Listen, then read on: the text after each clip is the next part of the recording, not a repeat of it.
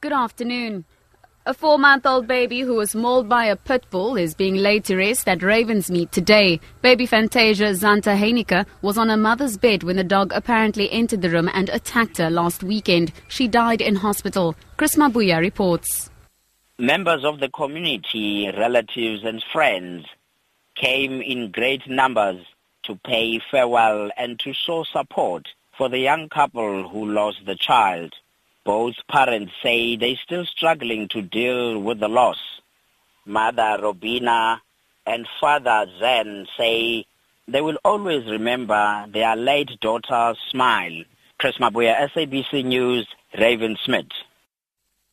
The South African Institute of Chartered Accountants has thrown its weight behind calls for an independent judicial inquiry into the conduct of auditing firm KPMG. This relates to work KPMG did for the Gupta family, including its dodgy report into the South African Revenue Service's so-called rogue unit. However, the Institute's chief executive, Terence Nombembe, has not indicated when the review of KPMG staff actions will be conducted. There are plans to call people named the SARS rogue report to testify in the Institute's disciplinary processes. The Revenue Service report led to the dismissal of Finance Minister Pravin Gordhan.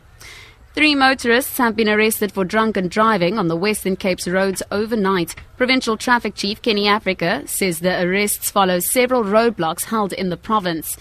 Africa has warned motorists to refrain from drunken driving, saying their officers will be out in their numbers this long weekend. We also arrested one driver who overloaded his goods vehicle in Swellendam, and the total amount of fines that we issued was 237,700 rand. We also tested the speed of several vehicles and prosecuted 41 drivers for exceeding the different speed limits.